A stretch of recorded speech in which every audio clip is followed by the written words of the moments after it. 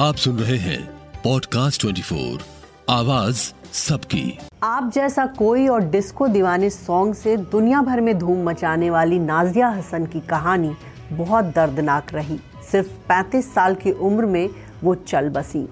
Music career में तो उन्होंने बहुत नाम कमाया, लेकिन रियल लाइफ में जो थी, उनकी निजी जिंदगी जो थी, वो बहुत दर्दनाक थी। उनकी शादी पाकिस्तान के एक बिजनेसमैन से हुई थी। उन्होंने अपने पति पर यह आरोप लगाया था कि उनके पति ने उनको स्लो पॉइजन दिया और इसी वजह से धीरे धीरे वो बीमारी की शिकार हो गई। तो चलिए आपको बताते हैं नाजिया हसन की कहानी। नाजिया हसन का जन्म 3 अप्रैल 1965 को कराची में हुआ। एक बड़े बिजनेसमैन के परिवार में उनका जन्म हुआ था।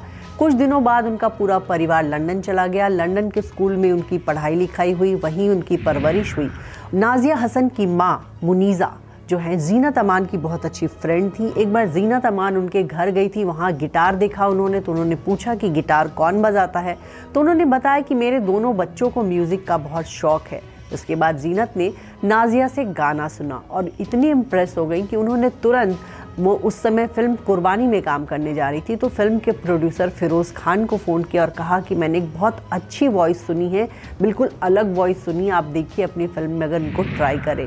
फिरोज़ खान ने वाकई जब नाजिया की आवाज़ को उन्होंने सुना तो वो दंग रह गए और फिर उन्होंने कहा कि मेरी नई फिल्म कुर्बानी में नाजिया हसन गाना गाएंगी। नाजिया हसन के गाने की रिकॉर्डिंग लंदन में ही हुई। वो उन्होंने स्कूल से हाफ डे लिया और स्कूल यूनिफॉर्म में ही उन्होंने आप जैसा कोई गाना रिकॉर्ड किया।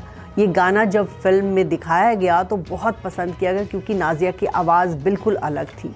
इसके बाद उनको फिल्म फेयर अवार्ड से जो नवाजा गया, पूरी इंडिया में गाना बहुत पसंद किया गया और यही वजह है कि पहली बार किसी पाकिस्तानी सिंगर को फिल्म फेयर अवार्ड दिया गया और ये अवार्ड उनको राज कपूर ने दिया। राज कपूर ने खुद फ़ोन करके नाजिया हसन को इंडिया बुलाया और इंडिया में उन्होंने कई सारे शोज़ किए, कई सारे शहरों में घूमी, उनको बॉलीवुड फिल्मों में ऑफ़र किया गया। लेकिन नाजिया हसन का परिवार थोड़ा रूढ़िवादी था। उन्होंने कहा हमने अपनी बेटी को बड़ी मुश्किल से गाने की परमिशन दी है, पिक्चर में काम करने की परमिशन नहीं दे सकते।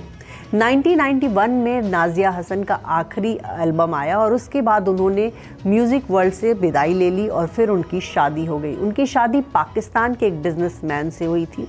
नाजिया हसन ने आरोप लगाया था कि उनके पति की पहले से 2 शादियां हो चुकी थी, लेकिन उनके पति ने इस बारे में उनको बताया नहीं था।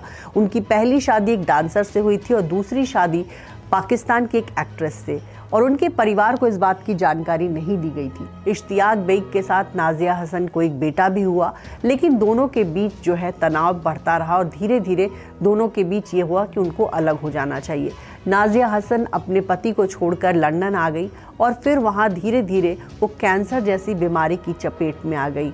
डॉक्टरों ने जब उनकी जांच की तो कहीं ना कहीं पाया गया कि उनको स्लो पॉइजन दिया गया था। शादीशुदा जिंदगी नाकाम रही, म्यूजिक करियर भी कुछ खास नहीं चला। इसी वजह से नाजिया बहुत परेशान रहने लगी, डिप्रेशन में आ गई, कैंसर की शिकार हो गई और उनकी जो है 5 कीमोथेरेपी हुई। उनको बचाने की बहुत कोशिश हुई, लेकिन लंग कैंसर जो है उन जानलेवा साबित हुआ और साल 2000 में सिर्फ 35 साल की उम्र में नाजिया हसन चल बसी। उनके निधन से दुनिया भर में उनके तमाम फैंस जो है बहुत गमगीन हुए थे। नाजिया हसन की आवाज़ जितनी खूबसूरत थी, उनकी ज़िंदगी उतनी खूबसूरत नहीं रही। उनकी ज़िंदगी में बहुत सारे दर्द रहे।